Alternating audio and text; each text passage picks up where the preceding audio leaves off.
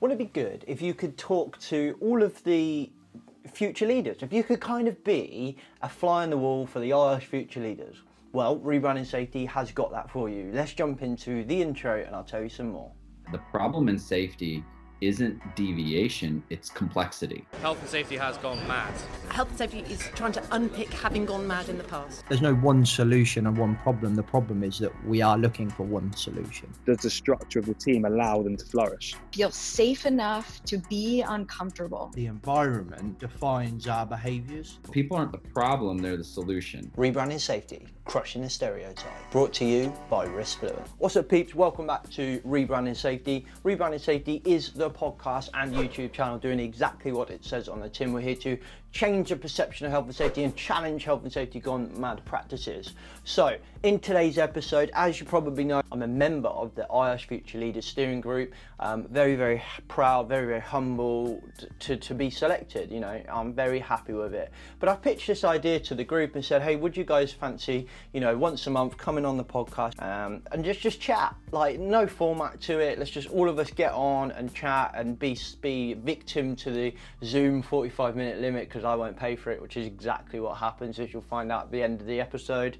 And that's it. We just kind of get on and chat about what we're doing or what we think or why we joined. And this is just a bit of an introduction to the members that could make it to this call and why we joined, and we just have a bit of a chinwag. It's a bit messy. My dog runs out the door for the first time. We have loads of technical issues. Jason, unfortunately, barely struggled to get on, and then when he did get on, it was pretty much time to end the call. So very, very messy for the first one, but otherwise, a great chat. So it's a little bonus episode for you all, 45 minutes long. Listen, be a fly on the wall with a chat with Irish Future Leaders.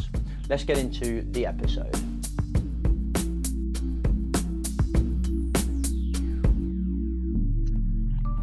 Right, we're recording. What would this be, like 50%? How many of us are in the group? 8? 8. I think. It's 8, isn't it? 8. Yeah, So yeah, about 50% of the future leaders on the first one. A reasonable start. Why don't we all introduce ourselves? Philip, you're at my top left, so why don't we start with you? I'm Phil Lancashire.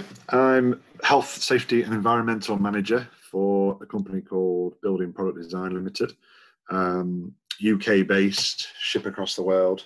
We make building products for construction. Main product we do is membrane, wall membrane and roofing membrane. So that's the industry I'm in.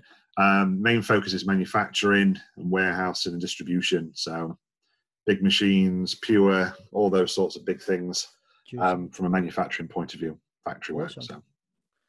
Chloe. Hey, I'm Chloe. I work for Rolls-Royce PLC. So we don't make cars, we make aerospace engines. So that tends to be a misconception sometimes. There is a Rolls-Royce cars, but I don't work for them. So yeah, my background, I guess, is I am a public health nutritionist, but I've also got a master's in health, safety and wellbeing, and I've done a NEBOSH certificate as well. So I guess I chose to do health and safety a little bit differently. I've come straight into it rather than a little bit later. Cool. I like that. A rarity. It's always good to be a rarity. Thank you. Hayley. Well, yeah, that's one word for me. I meant it in a nice way. Go on. No, it's okay. Go on, Hayley. Hi, I'm Hayley, Audit and Assurance Lead for Defence Equipment and Support, which is part of the MOD. So before I worked for the MOD, I worked for a big logistics company doing health and safety. And sort of went up through the ranks. I started in quite an admin sort of junior role and sort of really got into it. So I definitely think the ladies have got the best jobs out of us. Oh, Jason's just joined. Let him in. Right. Let's go with why you wanted to be on the Future Leaders. So if Jason comes in, I'll let him introduce himself. Come on, Jason. We've only got 45 minutes. Philip, why did you join the Future Leaders? Well, I attended the conference last year. Found it really informative, really interesting. And to be fair, I'd not actually heard of the Future Leaders before that. So thought it was really good. Obviously, it seems IOSH are aware of issues with regards to young people getting into the industry, I think, and it's something they're looking to address, and it's, I think, something really interesting to be a part of. We all fit that niche, if we want to call it a niche now, and you know, I enjoy the training and the guidance and the mentoring that I have with the team that I manage. So to try and do things to help a wider community get into an industry or stay in an industry or get people from, you know, as a first choice, I think it's a really interesting prospect. And I think the young minds together, we can make a real impact and make a real change with it. So now's the time. Yeah, interesting. It's such an interesting little group as well. When you look around, who's in it and what's that, it's quite exciting. Chloe, do you want to give us a quick helicopter view of why you joined Future Leaders? Yeah, so I guess when I was first starting out, I really struggled to find some young people in health and safety. Everyone I kind of spoken to were much older than me. It was all kind of a second career for them rather than a first time career. So I was like, oh, how do I go about doing this? And then I managed to find someone else who's quite young in health and safety through the IOSH discussion forum. And he really supported me in getting my career started and giving me some advice on what I needed to do. So I guess when the opportunity to become a future leader came up, it was like, I'd love to support other people who are in the same predicament as me, but they can't find other young people in health and safety and they don't know where to begin or how to get going. So I think for me, it was very much, I can support people. They don't have to feel as lost as I did. And they can kind of get started much easier and probably less time consuming. I think I spent hours on the computer trying to find people. Now there's a community that are literally at the touch of a button. You can talk to any of us guys, and that's such an awesome opportunity that I wish had been around when I was first starting out. I love that. Hayley, why did you join? Slightly similar to Chloe, in that when I started out in health and safety, particularly where I was working in a logistics company, I was sort of young, female, and probably one of the only sort of female managers at the site.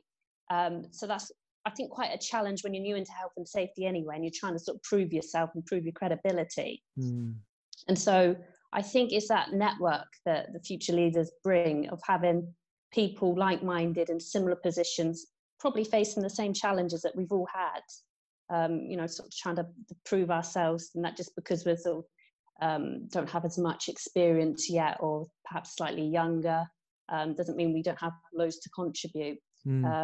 So I was quite fresh coming into Future Leaders. I didn't realise it was sort of out there until fairly recently. And so now, like Chloe says, to have that opportunity to talk to other people quite easily about some of the challenges, when sometimes you can't talk to people who you work with because I don't think they'd quite understand where you're coming from. So to have someone else just to share that with, I think it's brilliant. Yeah, and you're not alone. I didn't really, other than the event, I didn't really know much about it or anything. I saw the event last year. I actually didn't go to the event, and then I can't remember. I think Stuart maybe it might have tagged me in it, or a couple of people tagged me in it, saying, "Do you want to apply?" I'm like, "Yeah, no, they'll never let me in. I'll apply." Got in, as if they let me in. Jason, can you hear us? Oh, we can't hear you. Can't hear you, mate.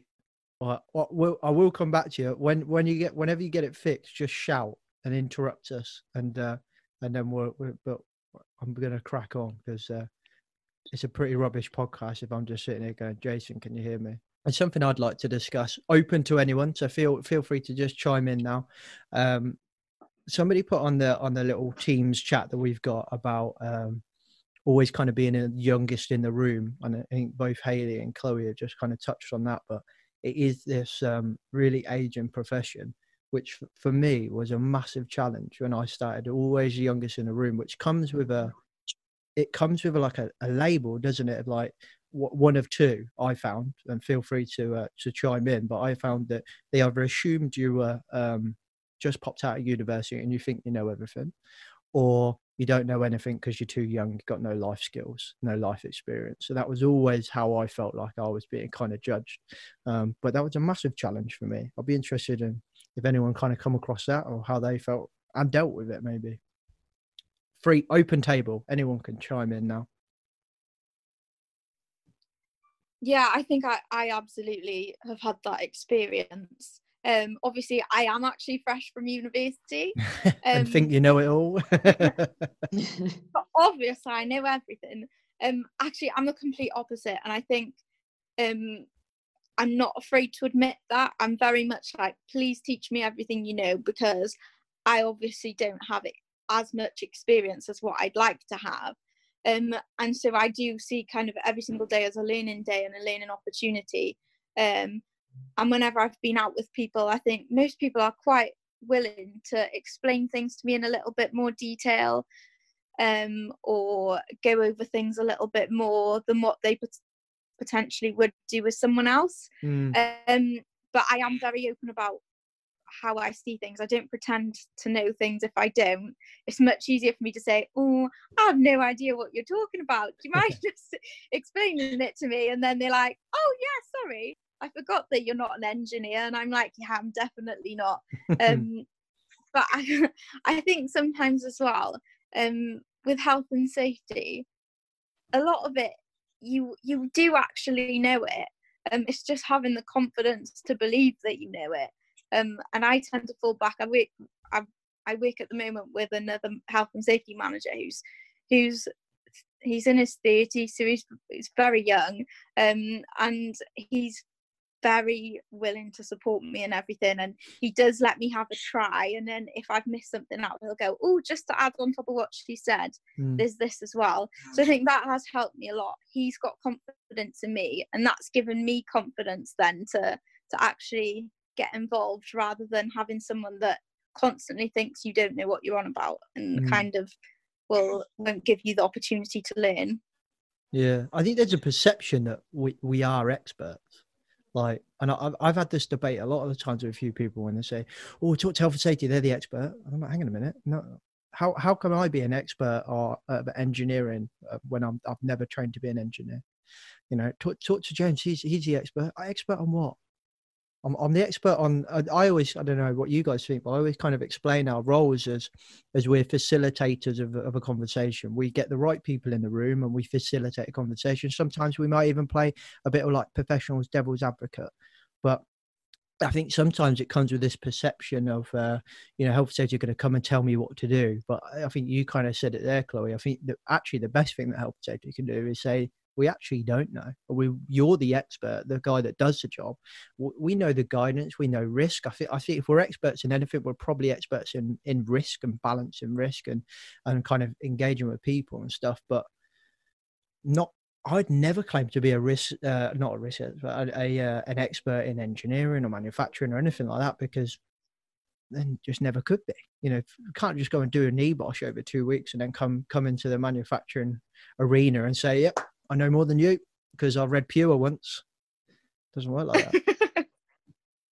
I think it's back to what Hayley and Chloe said about confidence, really. I think you said it in one of your previous podcasts, James, about, it's just that majority of the stuff that we have to do is there is a hazard and there's a way to control it. And that's pretty much what legislation is. It's just, this is the hazard and you need to find an effective way of controlling it. It is quite simple in its overall nature. And like Chloe said, you've got to get the confidence to be able to say, look, this is what I know and this is what we need to do. And it is building confidence, I think, for me, that even though you might be the youngest in the room or the most inexperienced in the room, you have to have the confidence that you do know what you're doing, and you understand what you need to understand to be able to make things safe. I think for me, in my personal experience, it's been easier for me because I've not had the experience you guys may have had, because I started at BPD as an advisor under a manager. When I started that role, I was literally no NEBOSH, no nothing. It was, I'd got some health and safety experience as an administrator for another company a few years before. So from a ground knowledge, there was very little. and I went to the NEBOSH, and I was supported by that manager quite a lot. So that helped me integrate into the business better, which has led to me taking over as manager when that person's left. So at the moment, it feels better that way, because I feel like the other managers have got the confidence that I do know what I'm doing, because I've been there and learned it from scratch from them. Yeah, built the relationships. I can imagine it is very difficult going into a business from another business, or going into a business where, you know, you've got no experience at all. It must be difficult, especially going from one business to another. I can imagine that is really hard.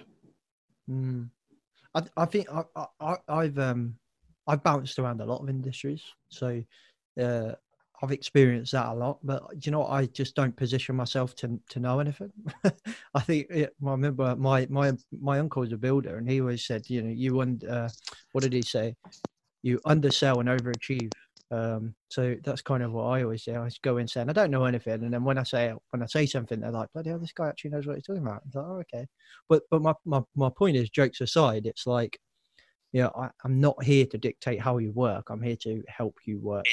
So you guys need to tell me how you're working, what you're doing, and I'm going to say, well, can we do this? The guidance says this, you know, and stuff like that. So, but I think if you position yourself like that, like I've just joined an industry which I didn't even know I knew it existed, but like didn't even know how big it was in glass and glazing, and I'm just like, well, you know, but I don't know anything about glass and glazing. I don't preach to know anything about glass and glazing, but I know what I know, and that's it. Paley, how did you kind of come across those kind of challenges? Well, I think it might have been yourself that put a comment on Teams actually that started this whole conversation, was it, or did I make that up? It may have been. If I'm honest, I can't remember. But something that we've all sort of discussed that keeps coming up is this whole idea of confidence, especially when you're new in. And I think a slightly different aspect is, yes, having the confidence that you know your stuff, but also it's having the confidence sometimes to sit up in a management meeting and say, actually, you need to do something else. Sometimes you have to be quite robust. And that's very difficult when perhaps there's groupthink going on, particularly if you're probably one of the younger managers as well, trying to buck the trend. And it can be quite a lonely place to be sometimes, because you can end up doubting yourself a little bit. And it comes down to having this confidence to actually speak out and do the right thing, even if you are slightly uphill battle with it. I like that. And I think that's such a good. I think we could probably all relate to sitting in a room where everybody's like, yep, that's a great idea. And you're sitting there going, that is a horrendous idea. You know what I mean? Or even vice versa. I've been in like I remember sitting in a finance meeting once with loads of these finance bobs, and I can't remember for the life of me while I was in it. Can you hear me now? Yes, we can hear you. Yes. Three. Right, I'm going to completely stop what I was talking about. Jason, why don't you introduce yourself, tell us who you are, kind of what you do, and then also tell me why you joined Future Leaders. Okay, I'll make it brief. Jason Kamalu, health, safety, security, and environment professional. I work with WACOT Limited, which is a food and agribusiness company of the TGI group. Basically, my role is HSE manager. So I joined the Future Leaders community because I felt the objective of the FLC aligned with my own career objective. Currently, I have the privilege of volunteering in the IOSH West Africa Network as the deputy chair. And one of the things we do is we help mentor early OSH professionals, new and aspiring professionals in the profession. So when I saw the advertisement for IOSH FLC steering group members, I said, wow, this just fits in. So it was so easy for me applying for it because it was really what I do. And then I think another factor that influenced my joining was in January 2020, we had a conference in Lagos for West Africa, and I met one of the board of trustees for IOSH by name Simon Hudson. He attended with Bev, and then he told me that was the second time in Nigeria we had met, and he told me, Jason, have you heard of the FLC? I said no. He said, "Oh, look, you should give this a try." And then he basically just steered me in that direction. So it was great when I got the mail that confirming that my application had been accepted. So I said, "Wow, this is probably me playing my mentorship role, which I've been playing in the region on a bigger platform." So I think Awesome. that's basically why I joined the ISFLC. Awesome. But you've all got much better reasons for joining Future Leaders than mine. Mine was, I was tagged in a post and thought, yeah, let's give it a go, see what happens. That makes me feel bad.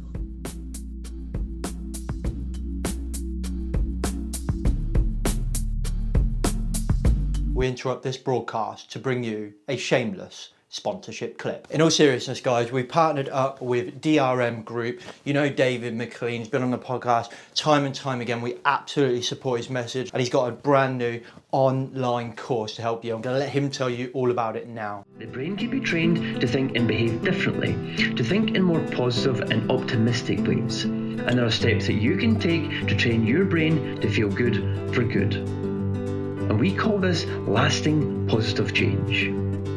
Through our 16-day program, which includes daily videos and action sheets, taking you no longer than 15 minutes to complete a day, you will learn how to move away from thoughts of anger, hopelessness and frustration to a place of mental well-being and positivity. Okay guys, so if you're interested, you can click the link below and get a discount, special rebranding safety discount. Full disclosure, we get a little bit kickback from that. So at the same time as improving your mental health, you can support your favorite health and safety podcast and YouTube channel. I'll let you get back into the content.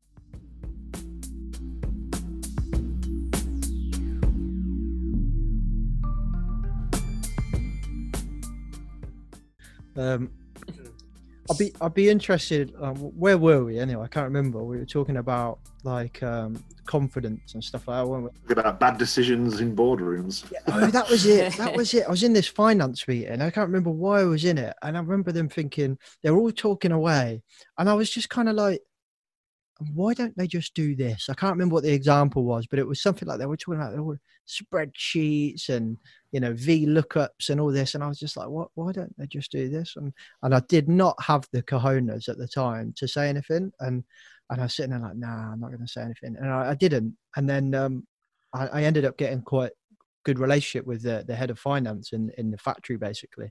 And they're sitting there, and it turned out a couple of months later, they were still struggling with this problem. And because I'd now got a good relationship with him, I went, why don't you just do this? And he went, that is such a great idea. Why don't we think of that? And I was just like, oh, well, technically, you know, when we had that meeting a few months ago, he was like, yeah. I was like, well, I kind of had it then, but I didn't really have the confidence, which is a key word, the confidence to bring it up. And he was like, you could have saved me months, months of pain. And I was like, oh, and I learned then, you know, just say. You know, just say. And if you're in an environment which people turn around and treat you like you're an idiot, then you're probably in the wrong environment. But yeah, confidence is a big thing. I think it's difficult sometimes, but I think one of the things I've learned in the past is you have to avoid what they class as silos. You know, getting the same people around the table all the time to solve a problem within a department. If it's the same people all the time, you're not going to get those new creative, different ideas that you hopefully get. You know, the best thing to do is if there's a problem in an engineering department, then we get, you know, somebody from each department maybe just to sit around a table and go, well, how are we going to solve this? Mm-hmm. Because those that don't know it will be the ones that will ask the stupid questions, shall we say, and say, well, how did you do that? Or why did you do that? And this, that, and the other. And sometimes those fresh pair of eyes and all that sort of stuff on a problem is the way you get to an easier, simpler solution that, as a manager of a department or a manager of a team, you get blindsided to, I think. Definitely. Anyone else? I think that resonates a lot. There's, you know, a lot of meetings I can think back to where really simple questions I wanted to ask. And I thought, they're going to think I'm a bit silly or don't know my stuff. So it's almost better if I stay quiet, and then I can't be judged either way, which obviously isn't the right thing to do, because it's exactly like we're saying, sometimes those questions need to be asked, because sometimes, a lot of the time, it is the simple things that's the best solution, especially if you're new in, and ask those sort of questions. Do you sometimes still feel that, I always had this perception, or there was always a perception that as health and safety professionals, we had to know everything at the drop of a hat. You know, I should be able to quote every single regulation that's, you know, in the COSH regs the minute anybody asks. And I don't know if that's still there, but I think from probably my confidence building, I'm more than happy now to say, look, I'm gonna have to go back and, you know, have a check or look it up. Because as far as I'm concerned, nobody needs to, you know, drop it out of their brain at the drop of a hat every second. No. And I just sometimes think it's a foolish conception that we should have all this knowledge just stored in our brains and we just drop it like a computer. I feel like the worst people for that are actually safety professionals, if I'm honest. I think the worst people for that, the people I engage with that do that a lot, are actual, like, I'll say old school professionals. Yeah, I know. Yeah, I was going to say, do you think it's an older generation thing where in the past it was that way? And it was, you know, it's a way of showing your skills and ability, isn't it? But yeah, I think things are different now. And you're kind of talking to them, and they're just like, well, paragraph C, subsection 4, line 7 of the Health and Safety of Work Act 1974 states that, and you're just like, dude, I stopped listening like 10 minutes ago. I think a lot of that might be down to things like NEBOSH, because that is what the examination is. It's kind of like regurgitating legislation and regulations onto paper. And if that's kind of the basis of what your career is, your training, I guess that's all they have. But also sometimes they use it to almost shut people down, as if to say, I know more than you because I can recite this reg and you don't know whether I'm right or wrong, so that's enough. Yeah, there's a lot of ego in it. It does come back to the, like you say about the NEBOSH, really, that I'm not saying you know it's an old hat course or anything, because I've done the NEBOSH, but you know, the new NCQR, whichever it is that's come in, that's more, you know, paper based and that sort of stuff, I think has opened the game up a bit more. And I think I remember seeing sort of one of their adverts for their courses on, you know, the back of the magazine or something, and it said something like, you know, I was able to quote Regulation 7 from this regulation at the drop of a hat, and then it said, you know, said nobody ever. And it's just sort of a really interesting way of selling it. And I think, to be fair, that's the way it's changed. I don't think you need to be able to recite lines and lines of regulation anymore. It's just not the thing. No, I agree. Carry on. I was going to say, it's a broader skill set, and I think that's part of what the webinar is for next week. It's all very well having the qualifications and knowing the legislation, which is very important. Obviously, you've got to know that technical skill, but I think so much more of what the health and safety professional's job is that engagement, and then sort of knowing your audience and how to sort of engage with people and get them on board. Sort of quoting reams of legislation probably isn't going to engage the shop floor. It might be more appropriate at board level when you're explaining risks about things, but I think it's those sort of softer skills, the power skills, that I think are really just as important now. I agree. I think a lot of what we do is building relationships with people. We've got to build relationships with employees, with managers, with so many different types of people as well. And we have to tailor how we speak to each one so differently. I think a lot of people don't realise that about our role is we do talk a lot. We do chat to people. We do have to be really approachable, because if we're not, people aren't going to want to talk to us about their health and safety issues or concerns.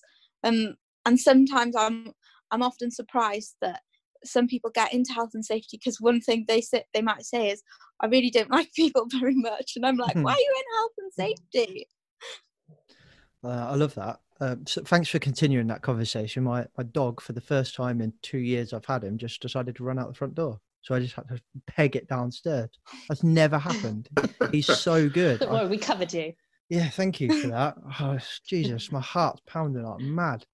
Honestly, I've trained him. I would open that door, I'd get the shopping in or whatever. He won't move. He will not leave that door. Whereas today, he just run out. Anyway, so thank you for that. I love what you were saying there, Chloe. If I'm honest, I remember that there's time running out. We've only got 10 minutes. Oh no. But I remember doing this training course basically, and it was around fire safety, and I was being extremely honest about the board in not so many of a positive way. Extremely honest about a project that I was on, and extremely honest about a lot of stuff. And a lady came over to me at the end and she said, "James, that's one of the best training sessions I've ever had." She said, "But I can't believe you haven't been sacked yet." And I was like, "Excuse me?" So thanks. What do I say to that? And she was like you're just so honest, like when you say this is what we should be doing, but I think that at the moment it doesn't seem like the board's got this as a priority and stuff like that. She's like, I can't believe you're saying stuff like that. I've never been told so honestly before. And I said, I have to be honest with you. And I can't stand here and say we as a business, and there's a fine line to this. I think there is a fine line to it. We have got some kind of confidential stuff that we see a lot of the time that we have to keep back. I understand that. But sometimes there's an opportunity to say, look, this is probably what we should be doing. But if I'm honest, I don't feel like there's a priority in this. I don't feel like we've got the funding. So we're probably not going to see this for a couple of years, something like that, which is just honesty. I need them to trust me. If I say we're going to do this and it never happens, I lose the trust. And then one day when I go into the shop floor or something like that, and I say, whoa, stop. They're like, no, I'm not going to listen to you because last time you told me this was going to happen and nothing happened. Now it's a bit of an over-exaggerated example, and I did leave short after. But I think sometimes it's all about relationships, and it is. And I think that's a point to what we were talking about earlier about not being an expert. We're not an expert. What we have relationships with the people that are the experts, and good, strong relationships as well. So I love what you were saying there. I think one of the things someone said to me before I started this role was, well, you're not going to have any friends. No one's going to like you in health and safety. Actually, I get on with so many people. I've got banter with people on shop floor. I know who to go to if I need help with things. And looking back, I'm like, why did anyone say that to me? Because I get on well with everyone, and I'm in health and safety, and I still do my job every day, but I have plenty of friends in work. My old boss said the same to me. So, James, we work in quality, environment, health and safety. You're doing your job right if nobody likes you. And I was like, oh, right, yeah, okay. And now I look back on it and I'm like, nah, mate, it's the complete opposite. It is the complete opposite. It's got, you've got to build the relationships in this. And the difficulty I think we face majority of the time is that it takes so long to build those relationships sometimes because of the work that we do. Some people don't buy into it straight away and it can take time. That the minute you don't follow through on something, it all falls apart. Or it can all fall apart, and you have to make sure we're on top of it almost all the time. That if you say you're going to do something, you have to do it, or we're going to do this, we're going to fix that, we're going to change this, that, and the other. The minute you don't do something, that's where that relationship drops, and it's difficult to pull back up. But it has to be the focus of what we do. The relationships that we build with those people across all the levels, from top to bottom, is vital to what we do. Definitely. I think part of that is who we work with as well. It sort of goes back to, we're not doing all of health and safety, we're there to facilitate it. So we need everyone on board right at the top level downwards to make things happen. And I think that's particularly frustrated when we do make promises or have actions, and then through sometimes no fault of our own, because we haven't got that level of support there, things don't follow through, and then that trust is lost, and those relationships are very difficult to then build back up, and it's really frustrating. Yeah, and you're kind of seeing that now, aren't we, with coronavirus? Like, I remember seeing a post, I've screenshotted it actually, I've saved it for any future keynotes, but there was a gentleman that put on this thing, and I won't use the exact phrase he used, but it was, all these years you've been telling us to wear our hard hats and high vis, and now we really need you. Where are you now? And it was mid pandemic, like, and I was just like, wow. And there's two aspects to that. The company might have been driving that safety person to be like PPE. We don't know that. There's no context to that. So that we can't really judge the health and safety professional. But at the same time, where are you now? I know a lot of safety professionals that were furloughed pretty early on. So where are you now? Is I'm sitting at home sipping on a margarita because I've got no other choice. Yeah, it's very difficult. In our business, health and safety have been praised massively for getting on top of everything, making sure that people could come back to work safely. So I've had a completely different experience, I guess, to what you've just said, because we were seen as business and safety critical, so we had to be in, and we still are now. Maybe one or two have been furloughed, but on-site safety professionals have been there preparing everyone. So I guess while everyone else did get furloughed, we were there working. So I guess that has been a different overview in our business of safety. It's actually really helped us as professionals to be taken a little bit more seriously, but also to be recognised in the business where maybe we weren't previously. I totally agree. I think it's been a terrible time. You know, a lot of people have died and a lot of people have been ill, and it is a tragedy. But it has been a massive opportunity for us as a profession to continue to raise the profile of our industry. It has categorically pushed health above safety for a period of time, even though I think that was coming up to level pegging. I know with all the mental health that's been going on for the last few years, starting to bring health back up to the level of safety.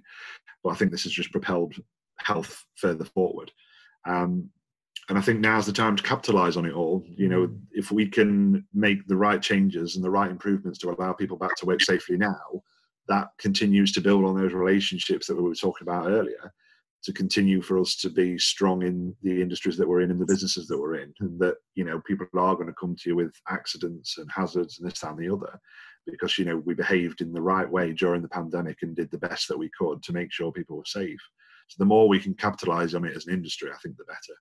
Yeah, definitely. Absolutely. I think we should almost be seen as sort of business enablers rather than a hindrance, because our role is so much more. It's not just the health and safety. We're risk managers. It's about business continuity, working with HR. We've got such a broad spread, I think, as a health and safety professional. I think the role has changed and will continue to change going into the future to be quite broad.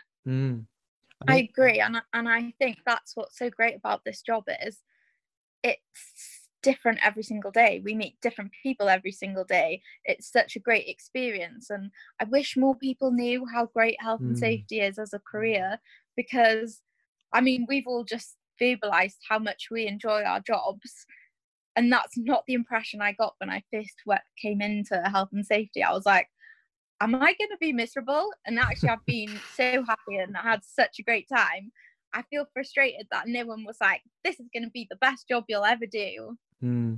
No, definitely. I think it's, I've been on I'm going to finish it out here, by the way, because we've only got 1 minute 36 seconds to go. So thank you all. Jason, you've not really spoke much, so I apologize for that. Yeah, I'd like to say something. Go on then. You've got 1 minute 26 seconds. Go. Okay, so great contributions from everyone. I'd just like to just give one or two inputs from my perspective.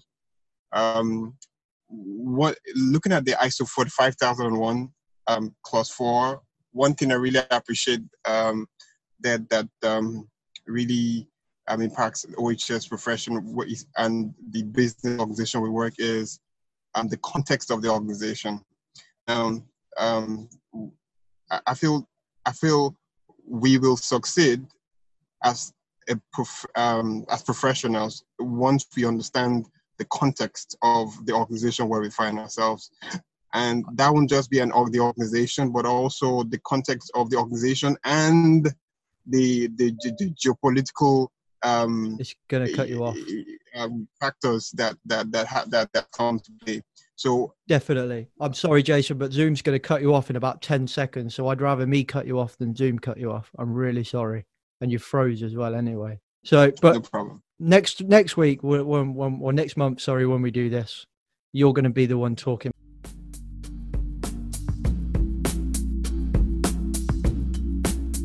Okay guys, hope you enjoyed that conversation with future leaders. We'll do this bonus episode. We'll either slot it into the schedule, or if we're doing like a mini series or something like we are currently, we will just drop it in. So, hope you enjoyed it. Fly on the wall with the Irish future leaders. We're going to try and do this every month if we can. Keep it real flexible, real like just loose and not structured. Just all of us just chin wagging. If there's anything you want to see from us future leaders, you've got an idea, let us know. Come and message me and I'll feed it into the group. You know all the social medias. If not, they're linked in the description below.